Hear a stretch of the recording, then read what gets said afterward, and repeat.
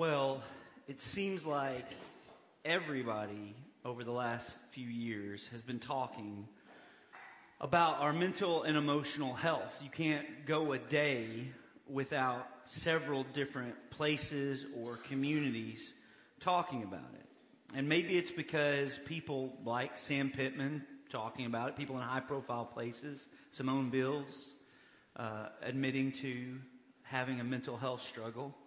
Or maybe it's because of the pandemic, which, by the way, the World Health Organization says that rates of anxiety and depression have skyrocketed since 2020.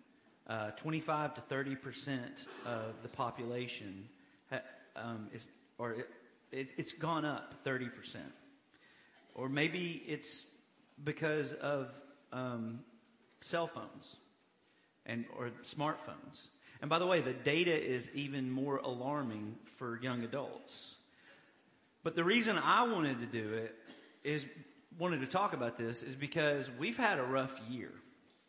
On top of the pandemic that everywhere else had, we had a tornado. And there's not a person here whose life in some way hasn't been impacted by the last few months. And the thing I know, it's true, as people who follow Jesus, we actually have resources of people of faith to be able to not just get through this, but to thrive. And honestly, it took a lot of convincing for me to do this series because I'm not credentialed in this. I don't have training. I mean, I've done premarital counseling. Leslie and I have done premarital counseling for years. I've done a lot of pastoral counseling, but I'm not credentialed in doing this. I'm not a counselor or a therapist. And by the way, I have talked to a lot of people in this, preparing for this series who are therapists, but I don't want to cause anybody unintentional pain by misstating something, or maybe they're in a season where they can't hear what I am stating. The problem is the only safe thing to do is to just avoid the subject. And that seems to be the tactic of the enemy, because not talking about it is not helping. And by the way, we have to acknowledge God made our bodies, and our bodies are good. God made our bodies to experience things like anxiety and sadness and stress. Those can be a really good thing unless they turn into chronic experiences of those things. God did not wire us to feel chronically anxious or chronically sad or burnout. And when we do, it's hard for us to flourish as the image bearers of God that we are. So the way of Jesus does have a lot to say about this, because Jesus felt every human emotion you feel. He, as the kids say, had all the feels. And he came to set us free by giving us an accurate roadmap of reality, or another word for that is truth, to set us free from lies. So I want you to know a few things going into this series. We're beginning a series called Peace of Mind. It's going to go for the next 4 weeks. And to prepare for this series, my old boss and still mentor, Rick Ashley, did a series on this last year. He's given me all those resources. He's been tremendously helpful. Our shepherds are the ones who actually wanted me to do this because they're in your lives. And they know the kind of stuff that we're going through and the kind of pain that we're expressing. And I also want you to know about another resource, a guy that you've heard before, Richard Beck. He's preached here several times. Richard Beck is one of the most influential theologians in Churches of Christ, but his day job is not doing that. His day job is he's a psychologist. He's a professor, training psychologist. And he wrote a book called Hunting Magic Ills that kind of brought these two worlds together. And he opens up Hunting Magic Ills by he's had a conversation with his dad. They were playing golf in Erie, Pennsylvania. And his dad is an elder at a Church of Christ. And his dad said, the problem is young people just don't want God these days. And Richard thought about it for a little bit. And he said, I think young people desire God a lot. They just don't know it. They call this desire anxiety and depression or loneliness. And everywhere you look in America, you see this longing for God, but we've lost the ability to correctly name it and diagnose the hurt. And the only language that young people have in a secular West is the language of mental illness. So they use words like anxiety or depression, and what they're really saying is they have a desire for God. That may sound strange to you, especially coming from a secular worldview, but I think it's spot on. By the way, the studies are crystal clear on this. I mean, clear on the correlation, not causation, but correlation. There is a correlation, a strong correlation between religious participation and emotional and mental well-being. You can ask any psychologist about this. You can Google this. There's a strong correlation between mental and emotional health and religious participation. That does not mean everybody who's a part of a church is doing mentally fine, as we'll see later. And Richard's not saying that, if you have mental illness, that can be quickly fixed by coming to Jesus. What he's saying is how unwell we are as a society. And the evidence is everywhere, right? The rise of suicide, anxiety, depression, loneliness, addiction. What's causing us all this pain? And there's a lot of answers, and you've heard the answers, right? Some people say the reason is because, like what Sam Pittman just said, the reason is because everybody's got smartphones or social media or political polarization or, the economy or whatever. They all play a role, but here's Beck's point.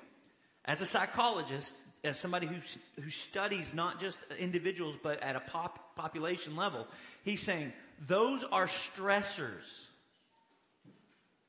Those are not the causes.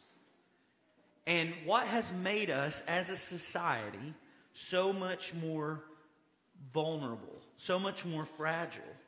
And the reason Beck says, and I think he's right, the reason we're so much vulnerable to the stressors in our life, and by the way, stress, these things are a part of life. These are new parts of life, but life has always had these kind of stressors. And the reason, what Beck is trying to say, we're so vulnerable to mental health problems is because the root of it he calls the ache. So he would say to a modern secular Western person, okay, God may be dead, but you sure do miss him. And the chalk outline around the body of God is where we use words like anxiety and depression and addiction and loneliness and meaninglessness and boredom and hopelessness and irritation. This is what it feels like when God is dead. Now, it would be one thing to talk about mental health crisis if we had a mental health crisis in an otherwise healthy world. But we do not have that. We have a very unhealthy world. In fact, I say often to students when I get to speak to them, to young adults, I get to say, statistically, that word was a lot harder to say than I thought it would be.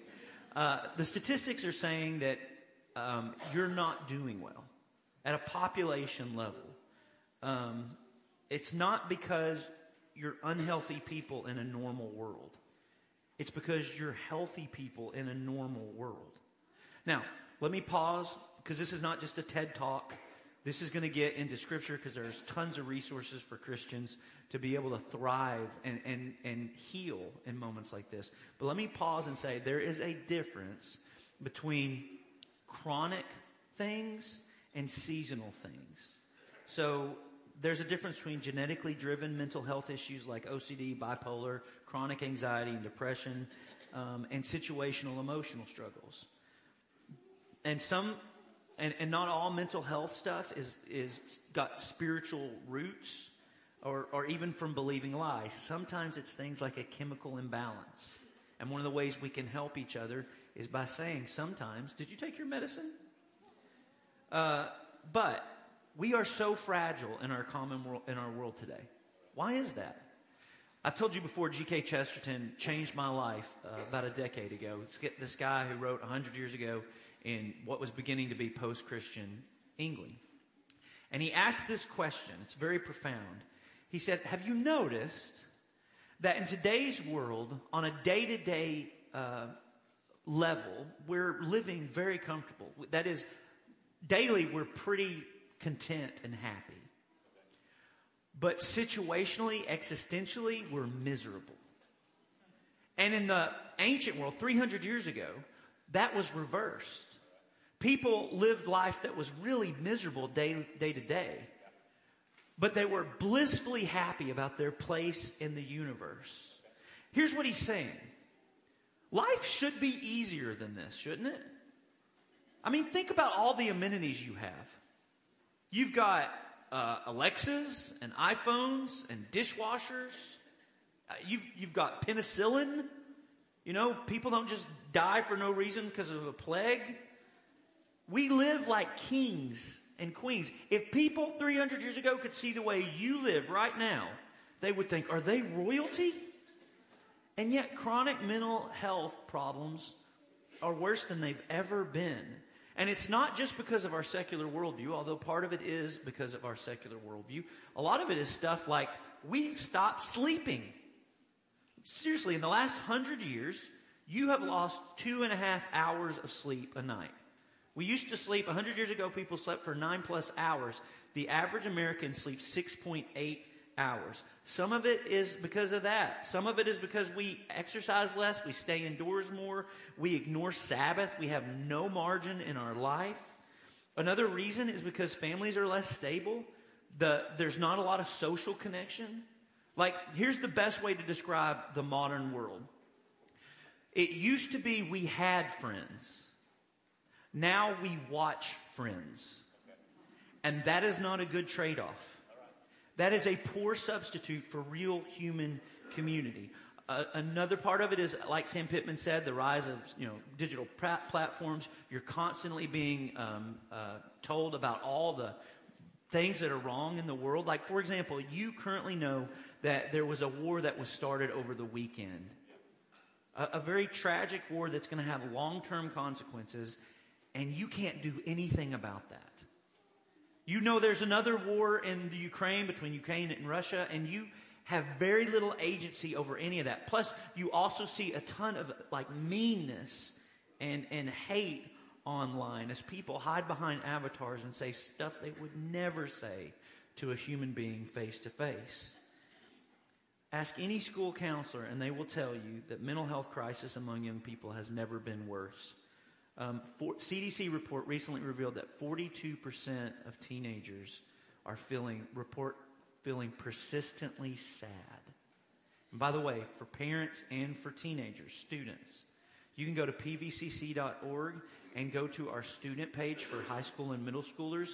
And there's a ton of resources through this series to help you as you're going through this, to go through it with help. That the way of Jesus actually has something to offer to you. 62% of college-aged people and college graduates report feeling overwhelmed or anxious. Young people today have to navigate a world that is hard for their mental health. A world they didn't create.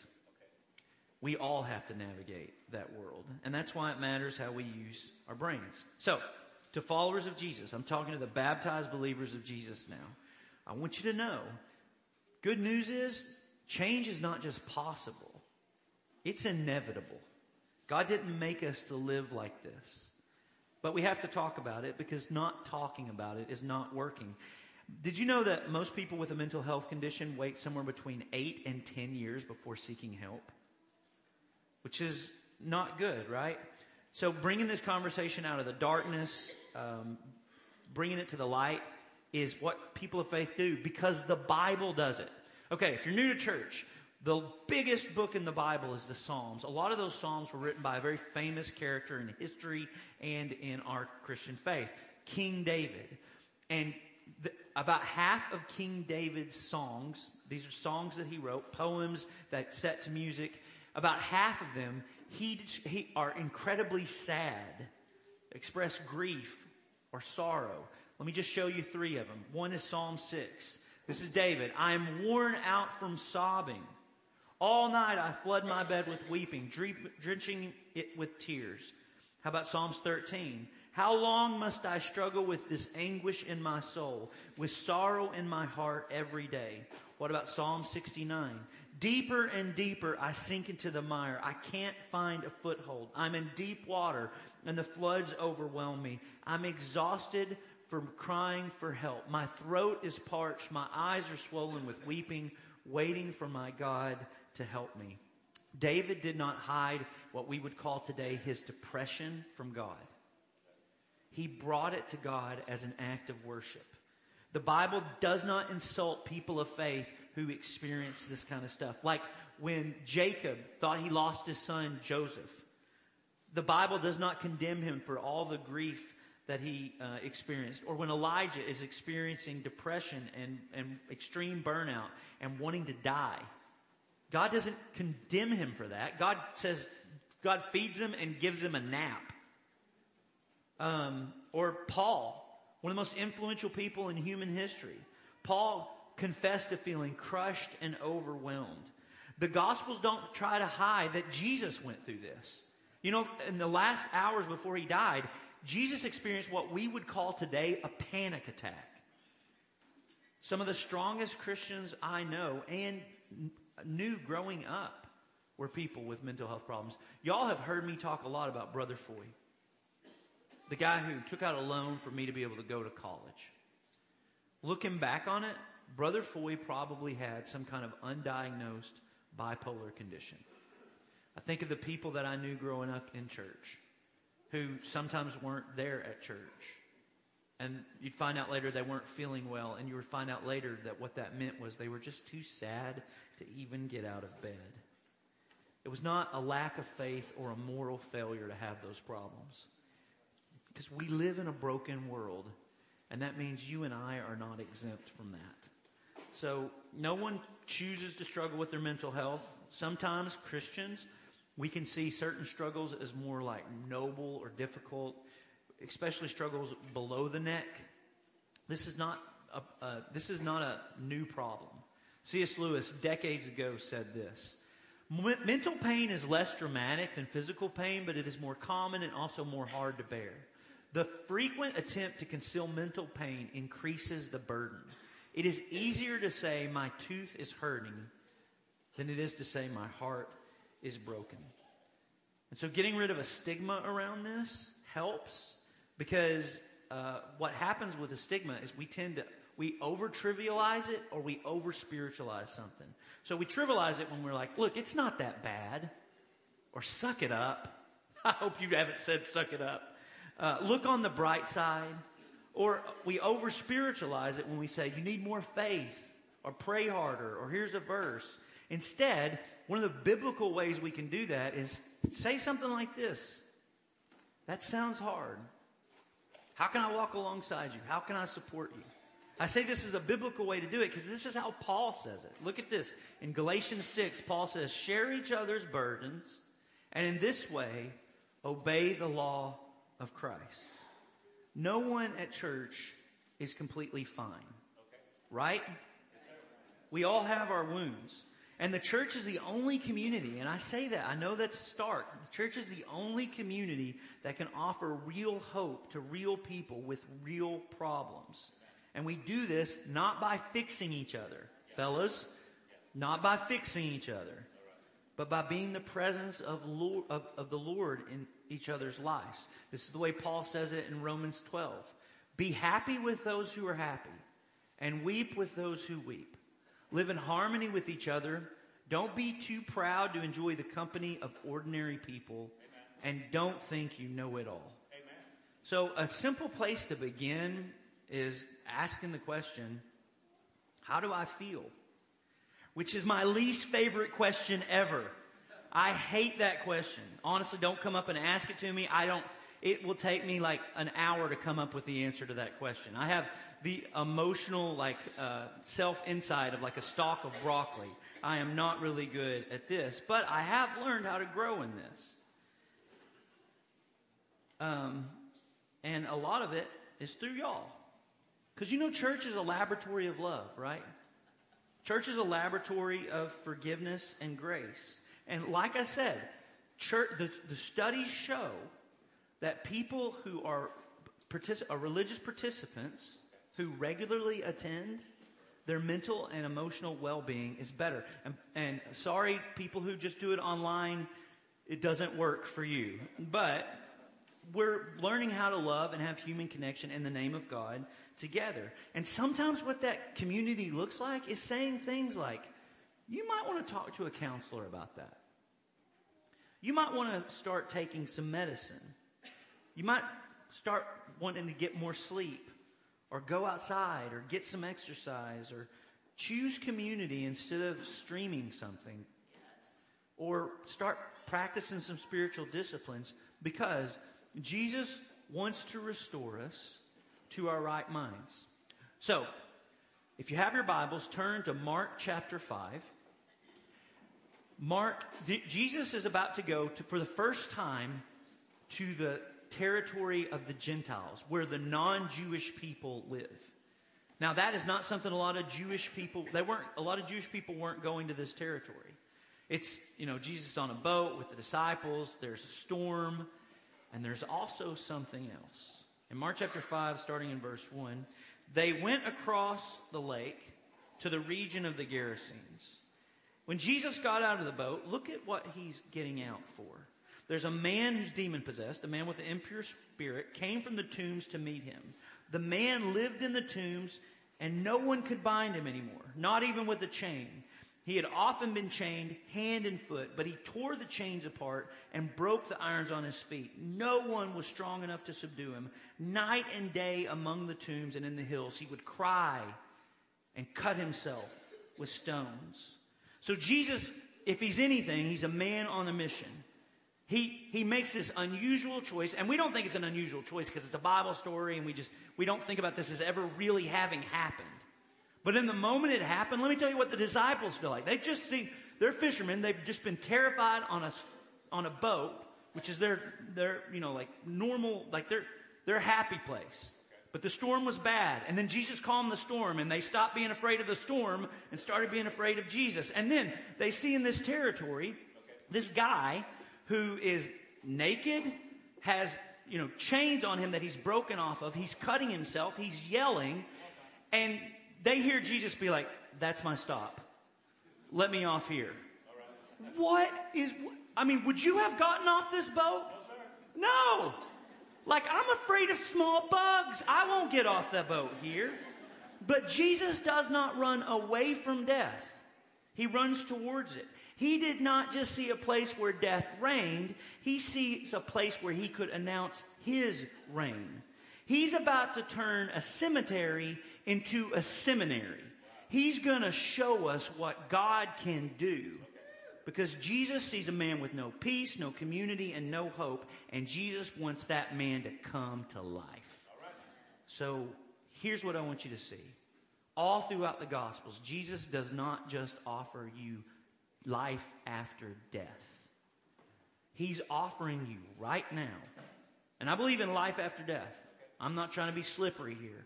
He's offering you life instead of death. Jesus can redeem our past. He can give us strength for our present and speak hope into our future. And did you notice this guy is cutting himself with stones? This is not a new problem. This is a way a lot of people have tried to numb pain in the past as well. It's one method of self-harm among many. And this man who can break chains does not have the strength to break free. He can't break free of his bondage. And by the way, do you think he wanted to keep living like this? I don't think so. Any more than some of you don't want to keep living the way you are. You don't want to keep having that kind of life. You're looking for a way to get out of that habit, to get out of that mood, to get out of that season. The problem is we just don't often know where to go or how to break those habits. But Jesus comes, and at the end of this story, when the other people come and see him, the thing they say is they saw the man dressed and sitting there in his right mind. Here's how the story plays out. So Jesus goes, and when the demon-possessed man, this is verse 6, saw Jesus from a distance, he ran and fell on his knees in front of him. He shouted at the top of his voice, "What do you want with me, Jesus, Son of the Most High God? In God's name, don't torture me." For Jesus had said, "Come out of this man, you impure spirit." And then Jesus asked him, "What is your name?" "My name is Legion," he replied, "for we are many." And he begged Jesus again and again not to send them out of the area. A large herd of pigs was feeding on the nearby hillside. The demons begged Jesus, "Send us among the pigs, allow us to go into them." And he gave them permission, and the impure spirits came out and went into the pigs. The herd, about 2,000 in number, rushed down the steep bank into the lake, and were drowned. So now what you're left with is a man in his right mind and some very confused and angry pig farmers. But here's what you see.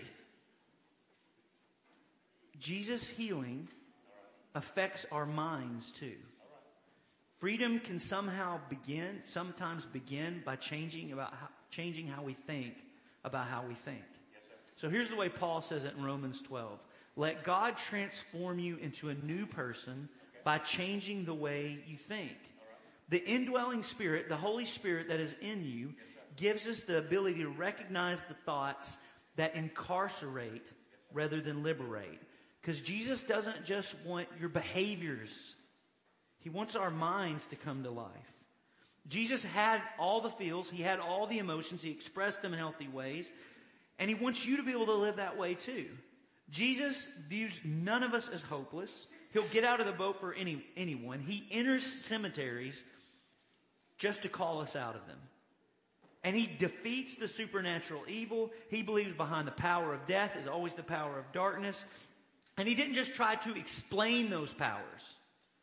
He was expelling those powers. He was showing us what he could do. And he also showed us what they could do. I think it's one of the reasons he sent the demons into the pigs, to show us the very nature of what Satan does. The thief always comes to kill, steal, and destroy. What they did to those pigs, they were slowly doing to that man. One of the best descriptions of why Jesus came is in 1 John. The Son of Man came. The reason the Son of God appeared was to destroy the devil and the devil's work. Whatever that looks like in your life. But here's what I know. And again, this is separate from, chemical imbalance and chronic. But here's one of the things I know. When the devil's activity is described in the New Testament, it is largely not this, demon possession and those. It's lies. It's that the devil gets us to believe an inaccurate representation of reality. And some of those lies sound really, really good. Our kids right now are working on memorizing this one proverb.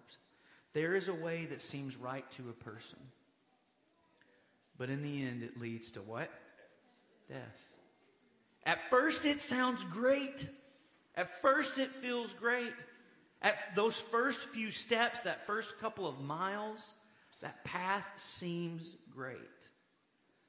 But in the end, it leads to death. And some lies sound really good because the liar knows how to make it. But they always lead to destruction.